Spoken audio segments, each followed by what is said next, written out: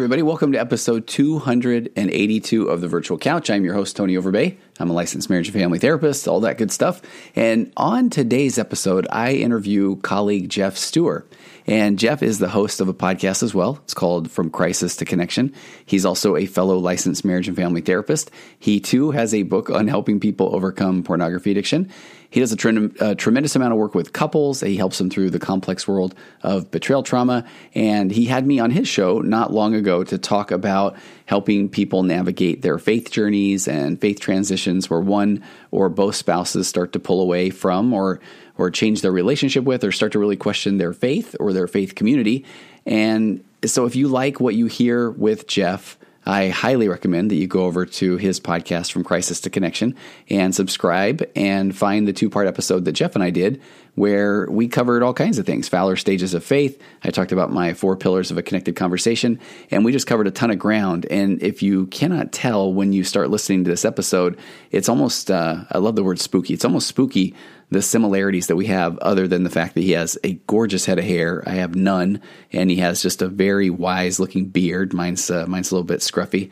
And so he speaks the same language as I do, very strength-based with his approach to therapy. And so I just really feel like we hit a stride, and we cover some things today in the world of betrayal and how to rebuild trust that I just think are fascinating. And I kind of want to talk about them right now, but I want you to hear them in the episode. But pay particular attention to this concept or this point where we talk about how people have to go through stuff in order to change or evolve or to learn new skills. And we wish that as a therapist, sometimes you want to just say, I wish I could go ahead and sell or create some not so bad version of trauma or crisis that somebody has to go through that then causes them to take a look at themselves or their relationship or how they communicate with their spouse or their kids, or if they really hold themselves accountable. It just doesn't work that way. So you have to kind of go through some things in order to feel at your core like you need to change or you need to go get help. I think we covered that really well today, and I'm really excited for you to hear that. Geoff also talks about a course that he offers toward the end of the episode that is, it's really phenomenal. It is his trust building boot camp, because as you see in the title, we're going to talk about how to rebuild trust.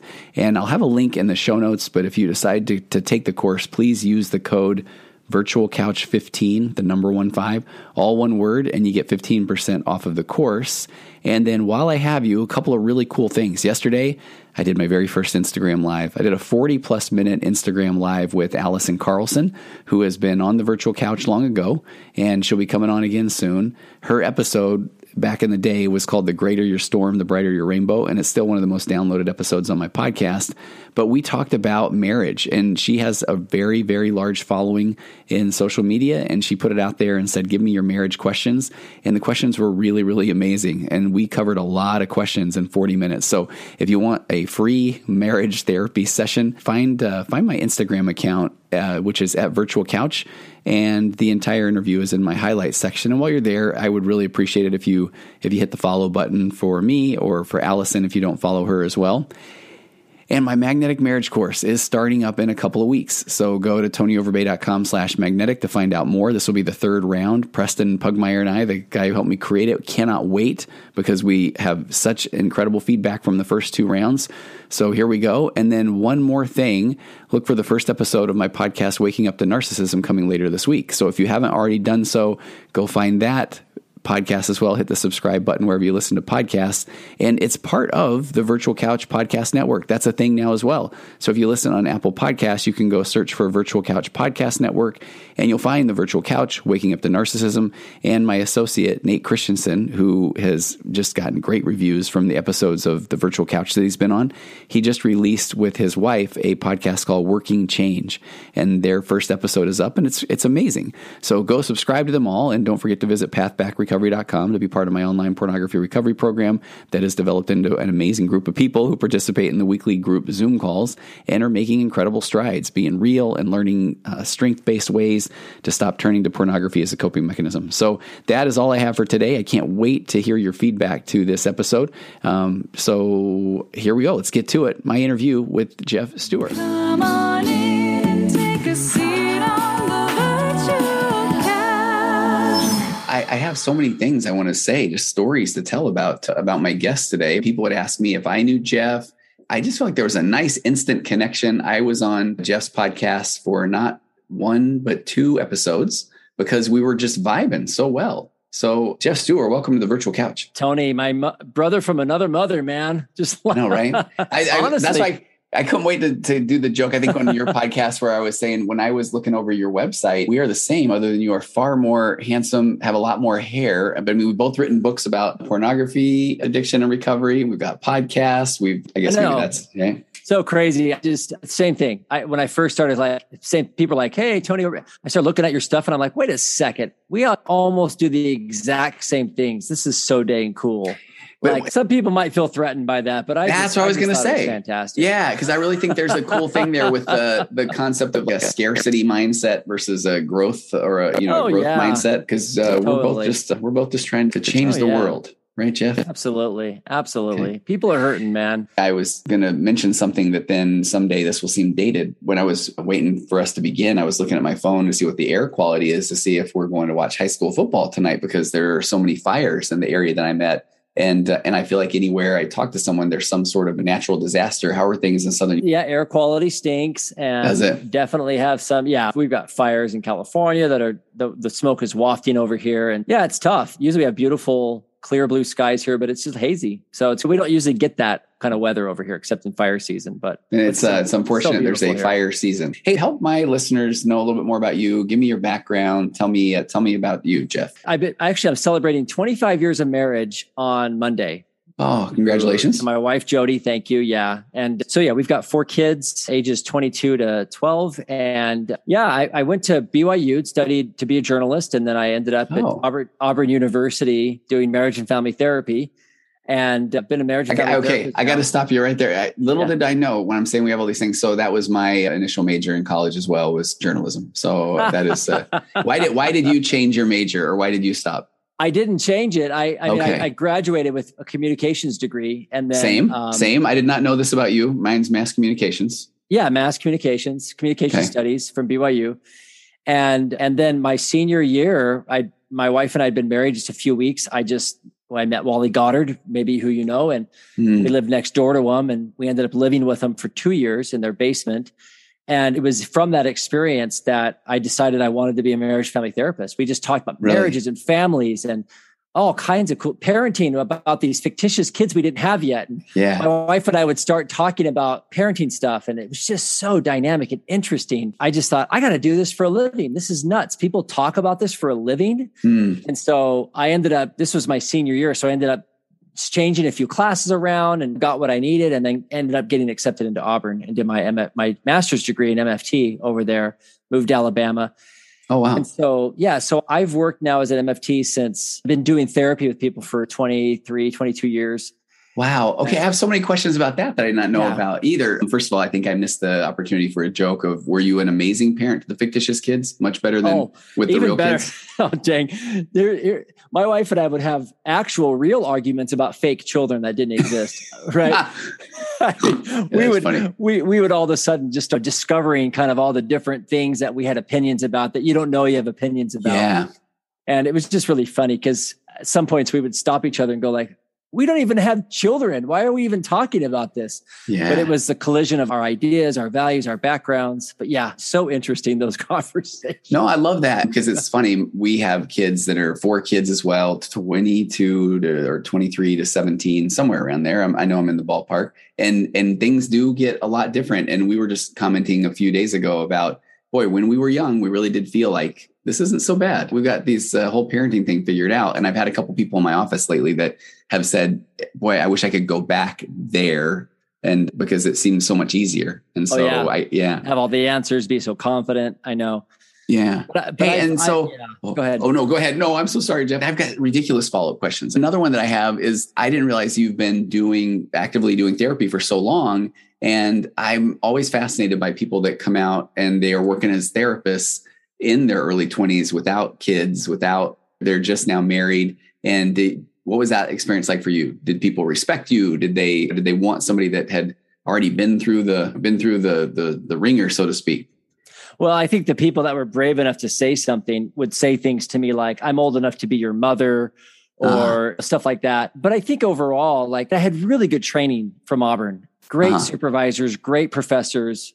And then my first job out of grad school was at a rural mental health clinic in Arizona. And I worked there for 6 years. And so that gave me, you would just call it like street smarts. Like I just worked with so many different kinds of cases, cradle to grave, every issue under the sun, serious mental illness, marriages, parenting, child therapy, everything. And so my skill set just really accelerated during that time. It was, I felt like at the time that everybody needs to come work in a place like this because it was so good. It exposed me to so many things. And it was there that I learned what I really wanted to do. But yeah, no, it was tough. Like I was trying to do therapy with teenagers when I had a 1-year-old, or I was trying to work with these marriages that had been married 30 years and I'd been married 5 years. And so, yes, now that I've been married 25 years, I'm 47 years old. I've got all these over 2 decades of experience under my belt.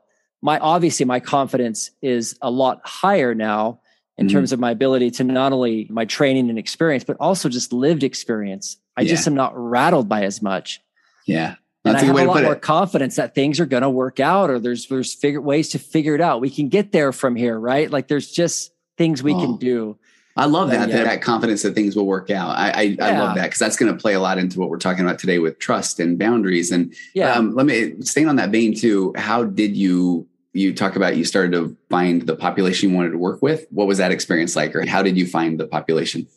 Yeah. So I was doing so much child therapy. I had a play therapy room, the puppets, the whole works. Wow. And I loved it. But then I noticed that I would go home and not want to play with my own kids because I was so played out. Okay. And I thought, okay, this isn't good. My kids will eventually grow up, but do I love this? Is it really my thing? And what I found myself doing was I was always wanting to meet with the parents. I wanted to get my hands on the marriage. I was like, let's go up to the headwaters, man. Like these kids obviously may have their own issues and temperaments and challenges, but I knew that there was something systemically going on upstream that I wanted to get my hands on. And so I ended up doing a lot of marriage therapy and billing it under the child's name. Okay. Yeah.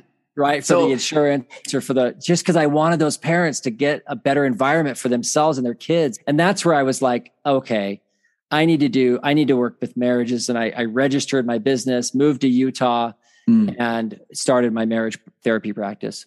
If anybody was, if this is the first time they're hearing me, the comment, I'm sure the quote would be, if they're following you over here to this podcast, they're going to say, all right, Tony, back off talking about yourself here. But I had no idea about this part of your career. I started with kid therapy as well. Of course you did. Tony, like we have the same career. This is insane. And the whole reason I went away from it was surprisingly because I wanted to deal with the parents because I felt like I was just giving the kid coping skills. Exactly. Right?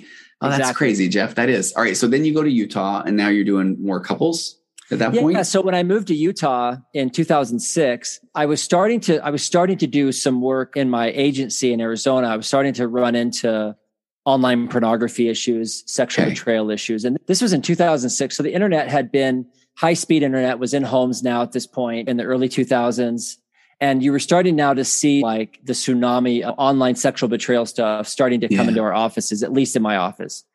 And this was in a rural community where there's no dirty magazine stores or strip clubs or nothing. This was like rural conservative community, but people were just blowing apart their marriages with all this stuff. And I was like, oh, wow, this is definitely a problem. And I don't know what to do.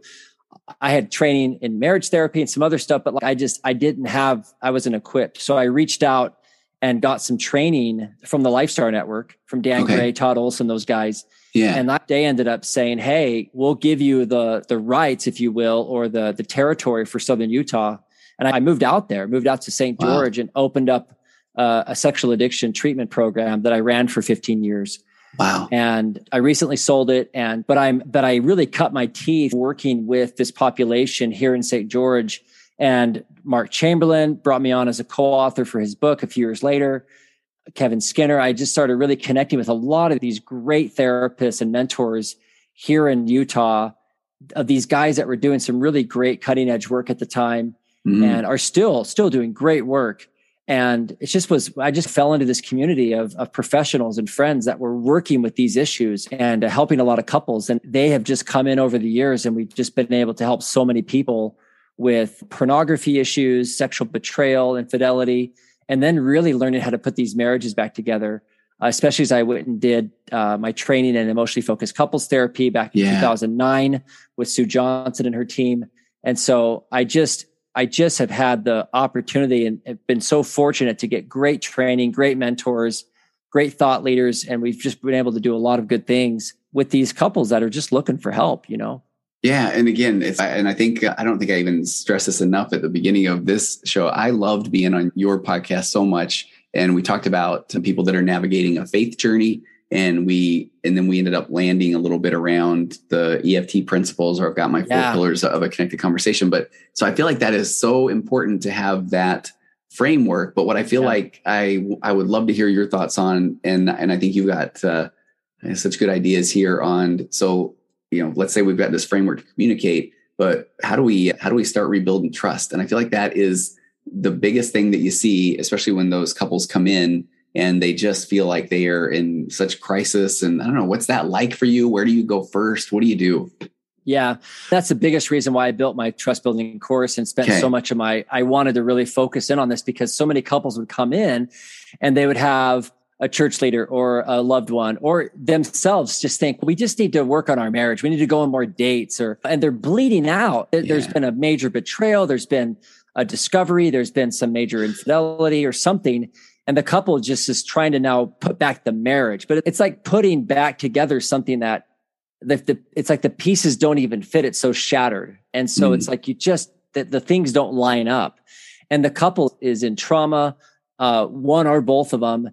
And it's just very overwhelming. So you can't just start by pushing the marriage in front and trying to work on the marriage. It's another sort of way I've talked about this is that when there's been a secret or a discovery of a secret, there's a big crater blown in the ground. And so the one betrayed partner drops to a different level than the person who's had the information, had the upper hand in a way. And it's really critical for marriage therapy to work, for marriage enrichment and these things we like to, talk about with strengthening marriages. There's an assumption that the couple is on level ground to one degree or another. Okay. And so you have to backfill that crater in. You have to do things to get that that relationship, get that person down in the hole back up to level ground. Because there's been such a huge violation. There's been such a power imbalance, a huge shift in the dynamic in the relationship. So that starts with telling the truth, knowing exactly what's going on, safety, making sure there's healthy boundaries, making sure that there's deep accountability from the person who broke the trust, that they're actively serving in a role of trying to help the relationship, help the wounded partner. It's trauma. This is not just, hey, I have a bunch of needs, you have needs, let's work on our needs together. It's not like that early on when there's a very traumatic betrayal like this. So that's where I start. Okay, no, I love it. And I would love we could break down each one of those, and I'd love to get your thoughts. The part about telling the truth, gosh, maybe I'd love to get your thoughts too on the whole concept of, I always say no one, when they're going to confess or right after they got caught, let's say either of those situations, they don't say, all right, let's just take a time out before we do say anything, dumb. And a lot of times that's where, and right now I'll just say, let's say it's the guy that is the betrayer, but we both work with men or women that have done that. But then they just at times, they're going to just unload. And tell me if you also see at first where people come into your office and the guy he really has wanted to now say, okay, here's what's happened, but he's still working from this place of, and this is where my first pillar of assuming good intentions of that, I still don't want to devastate my wife. So I'm going to tell her some things, but I really would just assume, conscious or subconscious, tell her just enough so that she will understand, but then I don't want to tell her more. Do you know what I mean by that? Oh, absolutely. And in this case, a lot of guys will believe that they're doing this for their wife. But the truth is, I believe, is that they're doing it to manage their own shame, their own emotions, they're so overwhelmed because they can't handle the reality of their own story. And so they're oftentimes going to give her the light version. They're going to spotlight just generally the behaviors that are either already been discovered or the ones that they think she can handle. Exactly. Yeah. But where that needs to go is that he needs to have some time with his own story first, because he's been lying to himself about it. And before he can ever really do a full inventory, disclosure, whatever you want to call it. I call it a formal disclosure. Before he can do that, he's got to have some practice telling his story to a therapist, to if he's in a group, just 12-step group or church leader. He's got to have practice reducing his own shame and internal reactivity around that story before he can pass it over in full truth and humility to his wife. I love the way you put that. I mean, because that's so good, because then when he's trying to share some things, there is that shame. And I feel like oftentimes then he will pull back, which I feel like causes the wife to just want to know more, and I'm sure you see this often too, but okay, now wife has now been hit with this trauma, this devastation, and now goes back and starts asking more questions. And so if he only gave a little bit of the information to begin with, okay, now sure. All right. He'll tell a little bit more, thinking, okay, she needs to know a little bit more, but now what are we training her brain is that, okay, he obviously didn't tell me the truth. And the more I dig, now I'll get the truth. And then we're starting to create this unhealthy dynamic. Yeah. Oh yeah. The flow of the information is going the wrong direction. It's being pulled out of him versus flowing out of him. And she needs to know that he'll bring her the truth. And so a lot of these guys, again, they're caught up in their own shame. And so that can come out in different ways. They can withhold and say less information, which is what we're talking about. Right. They can even like fire hose her with all their shame and guilt and tell her way more stuff than she needs to know. There can be, he can sometimes collapse into a heap of shame and feel like such a victim and like an awful person. And in some ways, expect her to take care of him. Exactly. Going in, a little bit of victim mode and wanting her to rescue.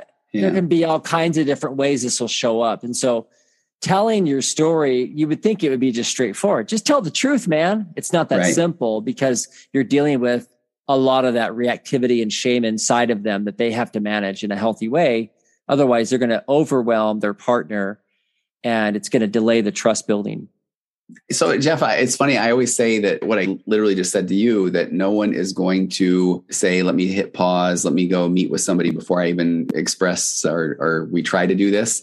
But I have people listen to my podcast that may be on the verge of saying, all right, I need to deal with this. I do need to confess something to my spouse. So what do you say? Do you say, go see the therapist first? Do you go and confess and then say, but before we go any further, we really need to do this the right way? I don't know. I've never asked this question. You're an expert. I mean, what are your thoughts? Yeah. That is so tricky, because, what you're asking them to do essentially is schedule a trauma, right? You're basically saying, okay. Yeah. You're like, okay, so here, I guess a couple scenarios. One scenario is where somebody comes into my office and by themselves, and they've never told their partner. They pull me aside and say, hey, I'm basically sitting on this huge secret. I've never told my partner. Will you work with us as a couple, or what do I do? That I can count on one hand the amount of times that has happened in my career. It's super rare. And it happened recently, happened probably a year ago. And I had a client come in and she had never told her husband anything about any of this. And so I worked with her for about 4 or 5 weeks, and we worked on her story. I helped her prepare a disclosure. And then I actually had her go do it with him out in the desert, they took a drive. I had her do it out there because I sensed that he would be safe. The way she described it, she felt comfortable doing it, and it went really well. He actually, it worked out fine, because I didn't want to double team with her and have him feel double teamed, that these two people were going to basically just dump this reality on him. And I didn't have a relationship with him at all. I didn't know him at all. Wow. So that's a really unique, rare way to do it. So if you're listening to this and you're sitting on a bunch of secrets and you've never told your partner, it's important to go meet with a therapist and figure out what your options are, because dumping it on your partner can cause a ton of unintended trauma. Yeah. This guy, their healing has accelerated because she came in, and when she disclosed to him, she was very prepared. I had her totally ready to talk about it from a place of humility. She had all the things worked out. She'd written it all down. It was organized. There was no drama. It was just like heartfelt and humble. And it went better than it could have gone if she had just blown it up. Wow. So that's one example. But the most common one is where somebody comes into my office and there's already been, I would say this is 99% of the time. Yeah. And I just made that number up. But that's basically what I see is the pattern is the couple comes in, and there's already been some kind of a discovery. Either he's confessed or she's confessed something, or there's been a discovery totally unintended. And what we're doing now is I'm having to make a case with them and say, look, do you believe that this is everything? Again, most of the time it's no, I don't trust them. I discovered this much, or they've only told me this much. So what I'll do next is basically say, then we're going to structure a formal disclosure because you deserve to hear the truth completely one time versus dragging this out. And you need to have practice sitting with your story and really learning how to get deep into your heart. Now, I'll do this over the course of a couple meetings, but the vision of it is basically, okay, we're going to have a redo on this and we're going to do it correctly. We're going to, I like that. You came in with your like your duct tape and baling wine version of trying to fix this thing up. We're going to take all that apart and we're going to put in some anchors and some bolts, and we're going to really lock this thing down so that you don't ever have to go through this process again. Because otherwise, it just becomes like a limp in the marriage for the rest of their life. Yeah. Do I really know everything? Were they fully honest? How do I know? We want to get rid of that and have there be a rock solid assurance that, okay, I know everything. Now we're working on current stuff, not past stuff. That's brilliant. That is. So then if I go back to that concept of being truthful, of telling the truth, how scared do you see people of that? Or again, I feel like sometimes when people get this thing off their chest, they want to just go back to now, can we just go back to the way we were? Yeah, it's awful. Right? Yeah. Telling the truth is so scary, especially when you're up against losing that secure bond with the other person, right? Innately, we're just constantly on guard against losing that secure bond. We're defenseless. And so we'll do almost anything, including manipulate somebody with lies. Yeah. That's how strong our commitment to security is. And a lot of people think, well, they're doing this because they don't respect me or care about me or they hate me. And it's because they don't want to lose you, but it's a terrible outcome. It's not okay. So yeah, telling the truth is terrifying. But again, part of what good recovery looks like for a couple is learning how to tell the truth first about the big behaviors, and they get practice through that disclosure process. But then they learn how to tell the truth just about, let's say, how they're feeling or what they want or what they need. And those can feel like secrets. I don't dare tell them that I'm lonely. I don't dare tell them that I want to have more sexual intimacy. I don't dare tell them that hurts my feelings.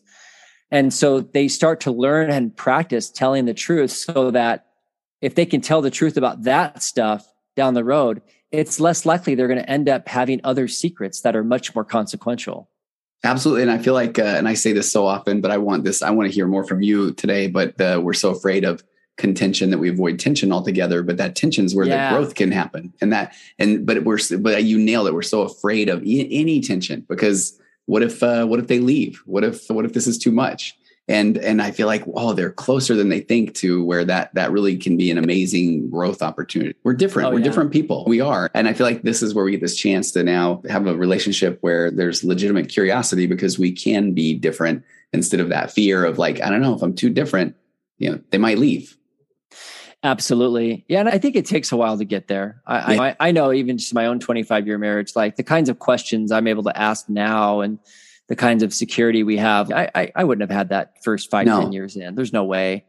And so with couples that are coming out of a betrayal or trying to rebuild safety first, they have to know that it's not going to keep happening. They have to know that their partner is in deep accountability and remorse. They've heard everything.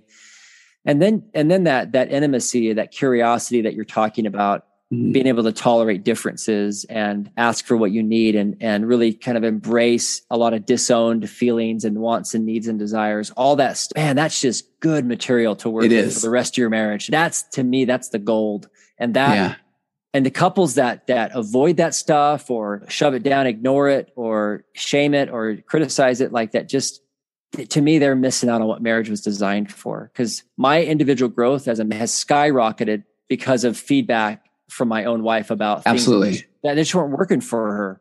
And I have to look at myself and what I'm bringing. And man, it's just like dynamic and rich.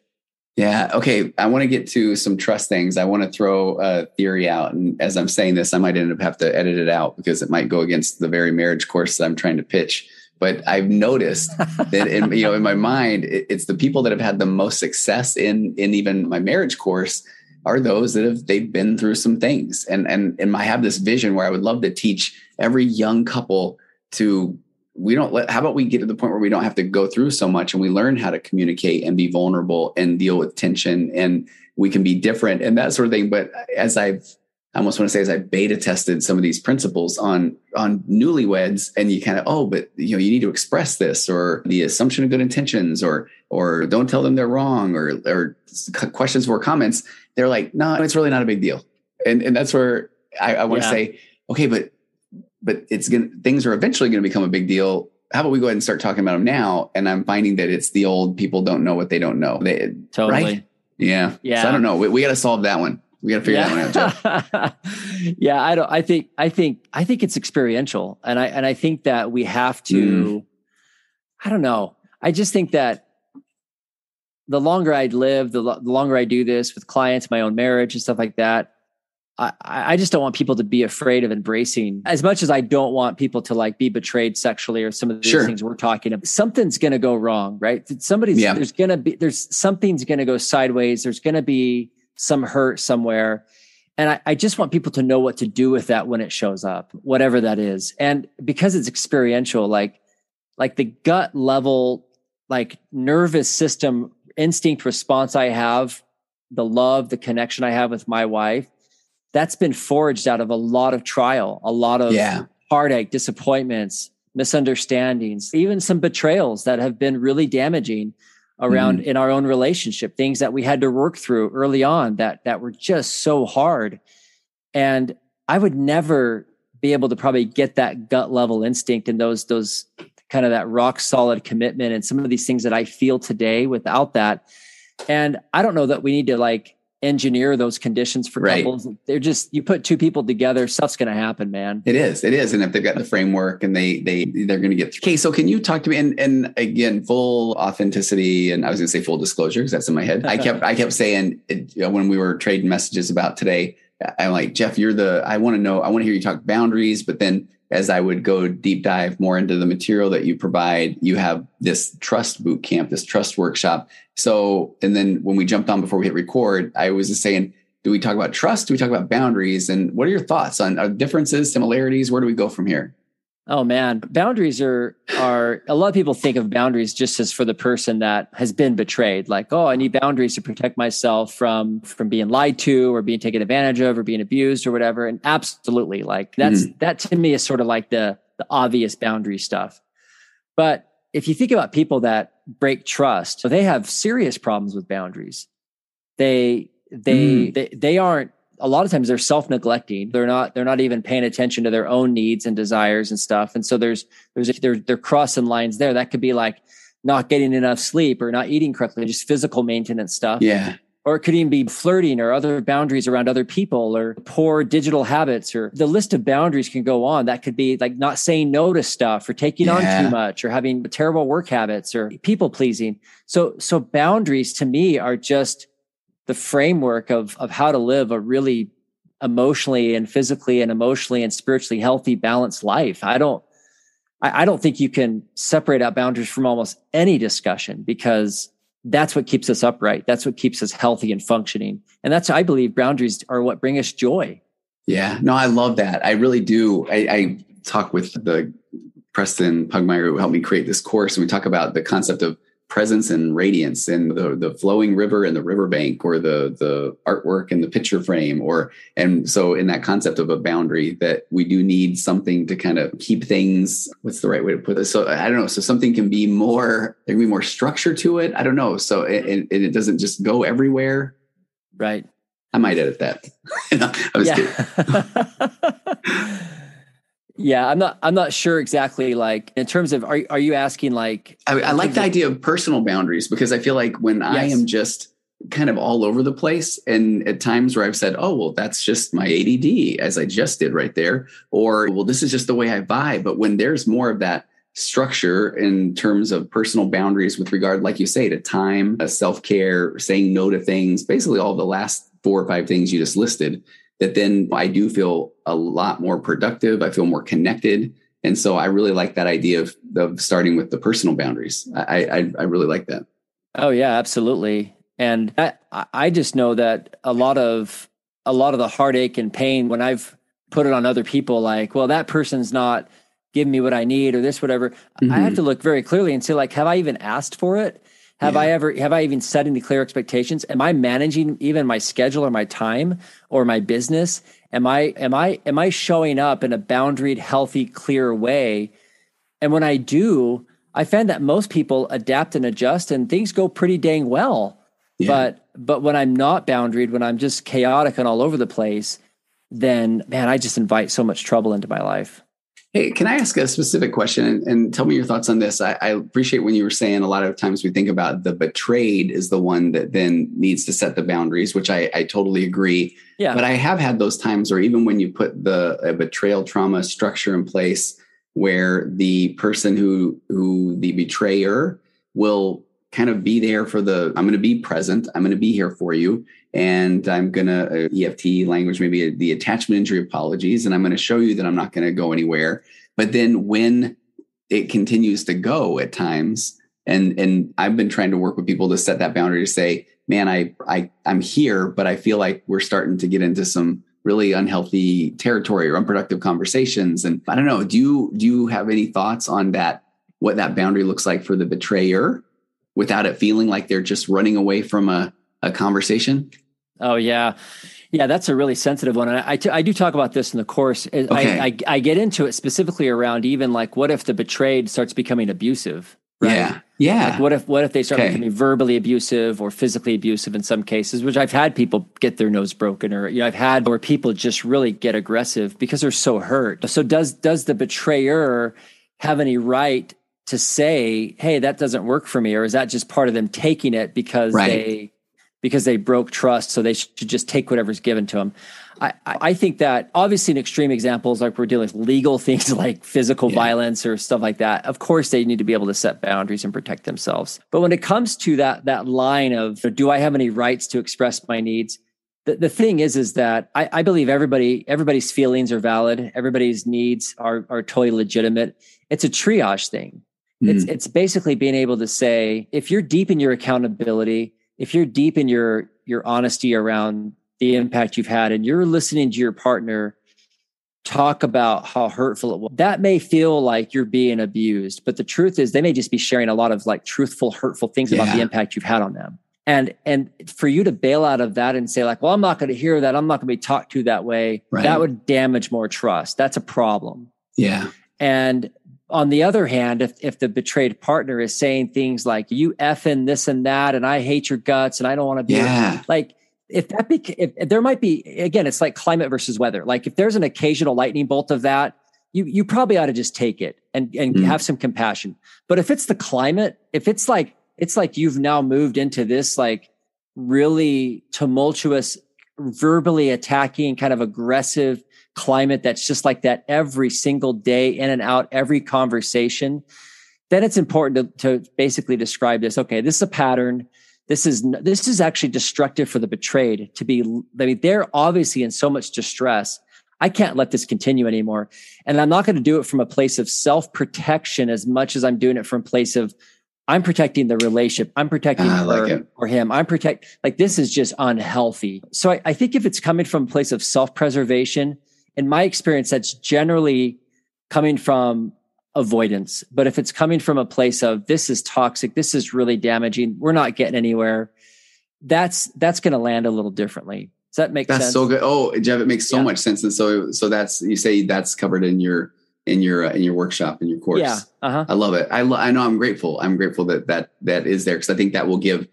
And what I like about when I was even reading about your course, I think sometimes people just want to know that there is hope or there is a plan. Oftentimes I feel like that's enough to keep somebody engaged in the process. And so I like that if anybody's hearing this and they are the betrayer, that just to know that, okay, yeah, it's normal for them to feel at times this is too much. And I love the climate versus weather. I really do. That's so good.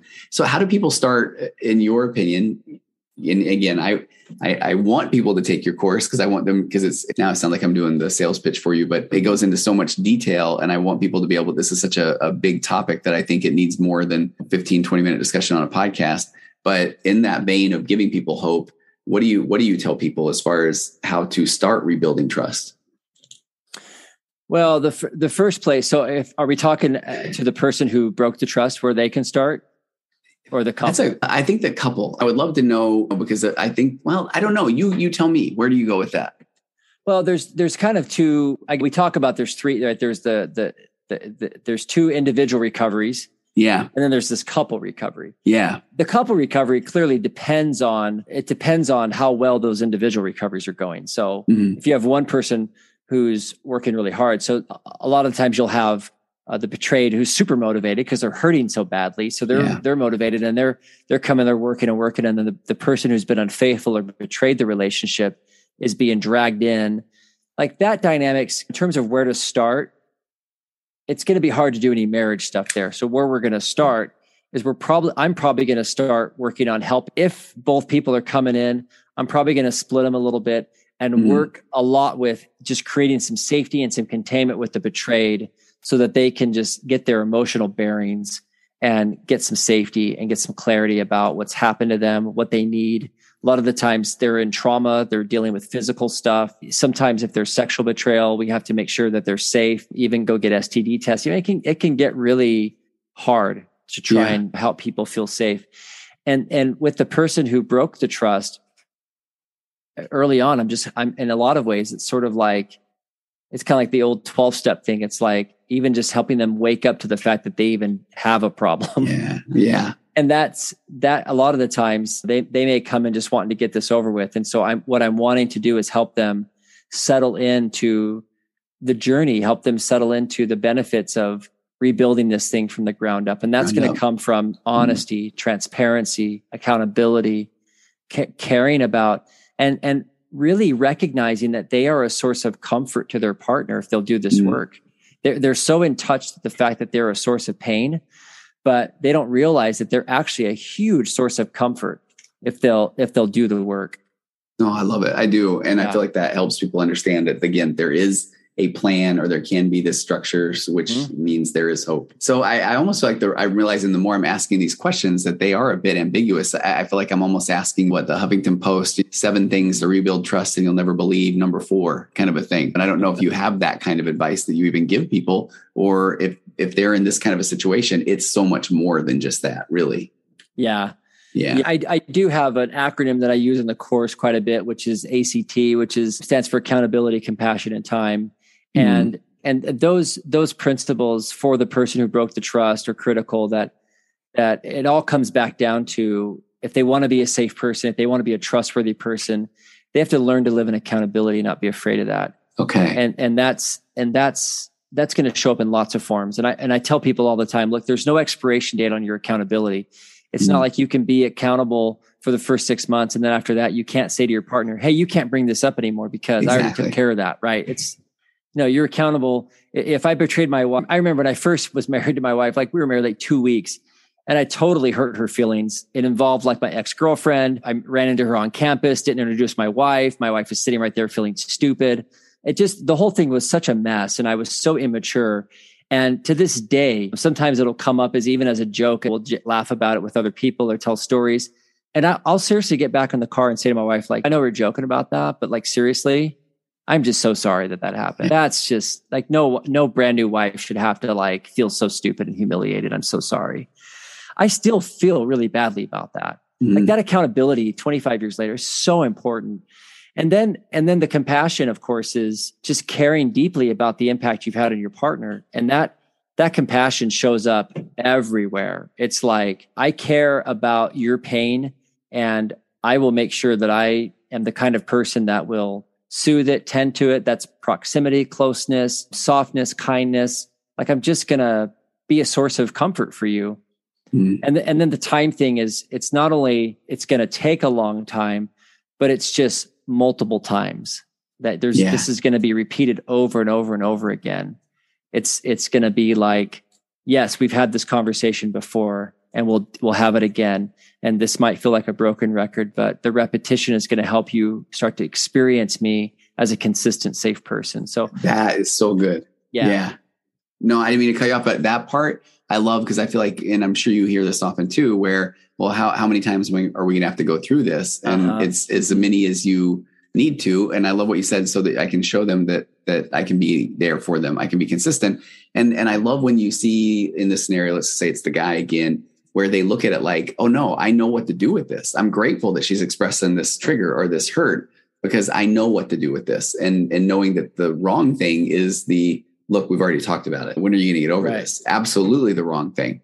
And I think there is that fear of, well, what if this goes on forever? And that's where I want to say, okay, what if? But if we're doing the work each time, then we're maybe not going to need to worry about that. Right.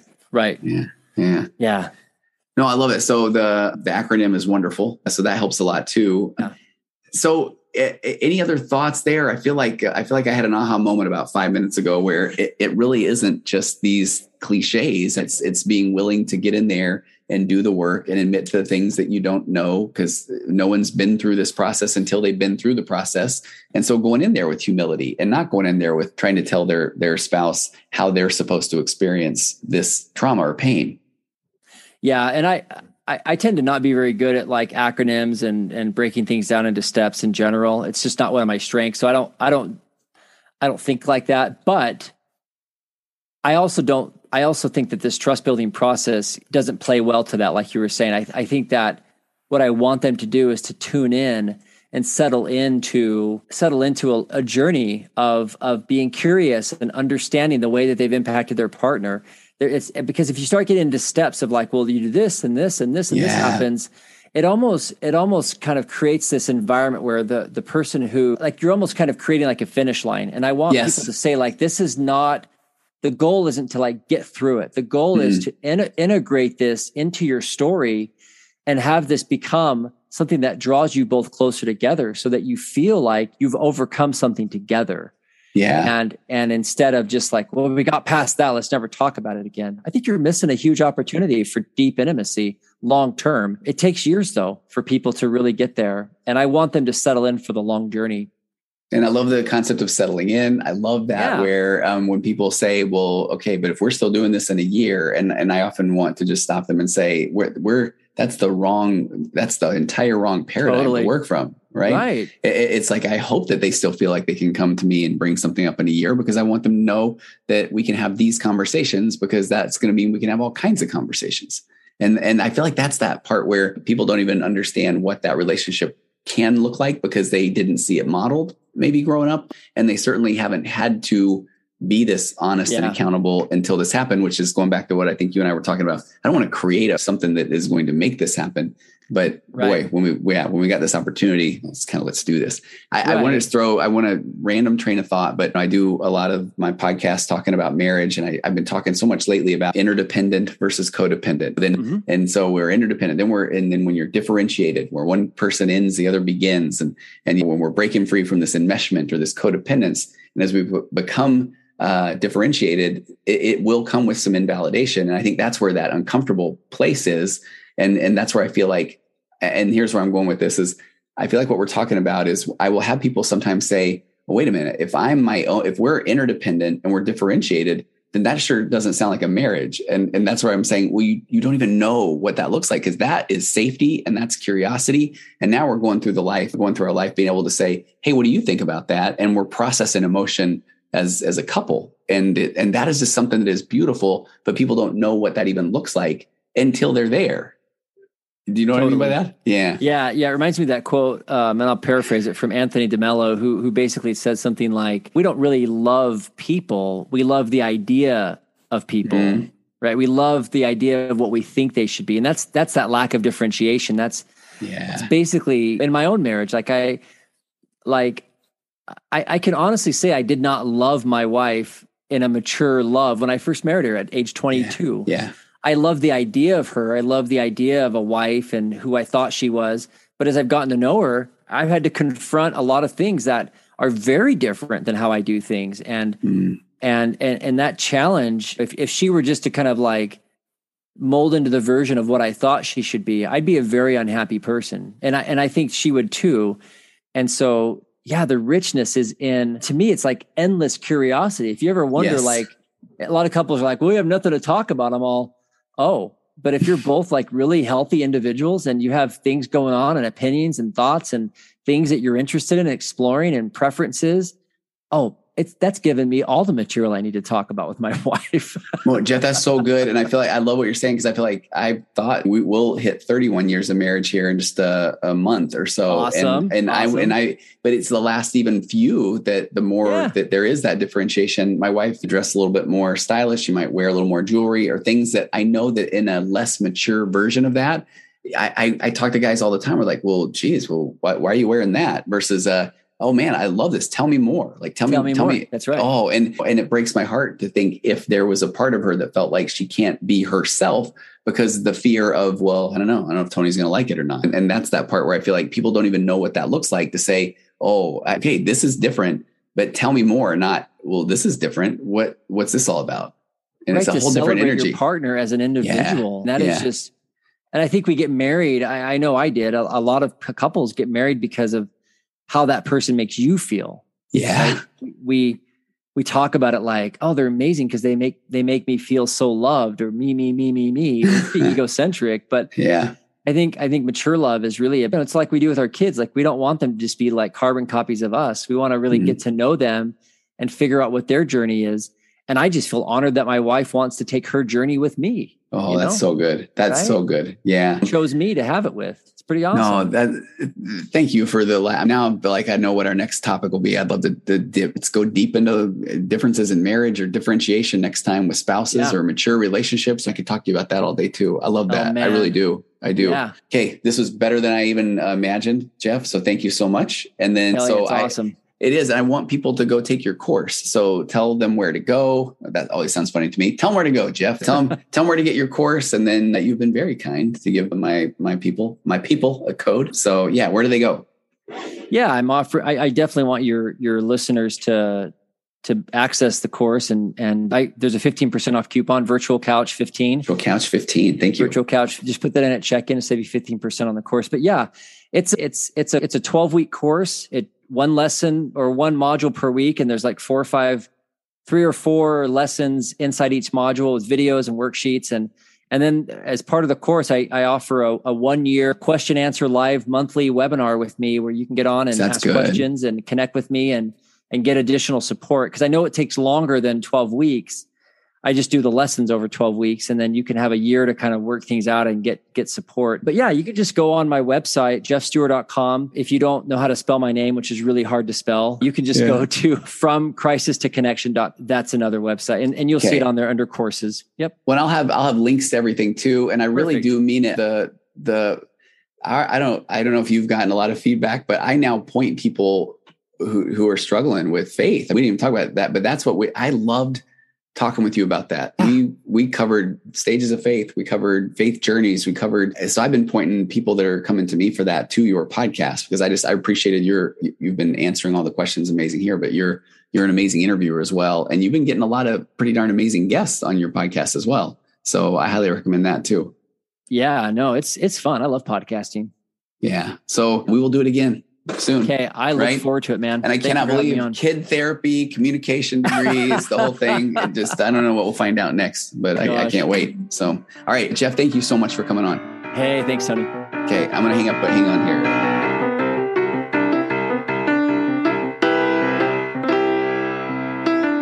Compressed emotions flying past, our heads and out the other end. The pressures of the daily grind, it's wonderful.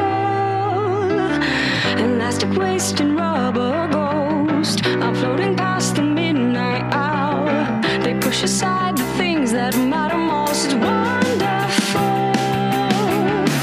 I have to wonder which ghost is mine. He eats my ponder and somehow takes up all my time. The scream of fireflies, they tickle all my fancies. Until the vomit, it drowns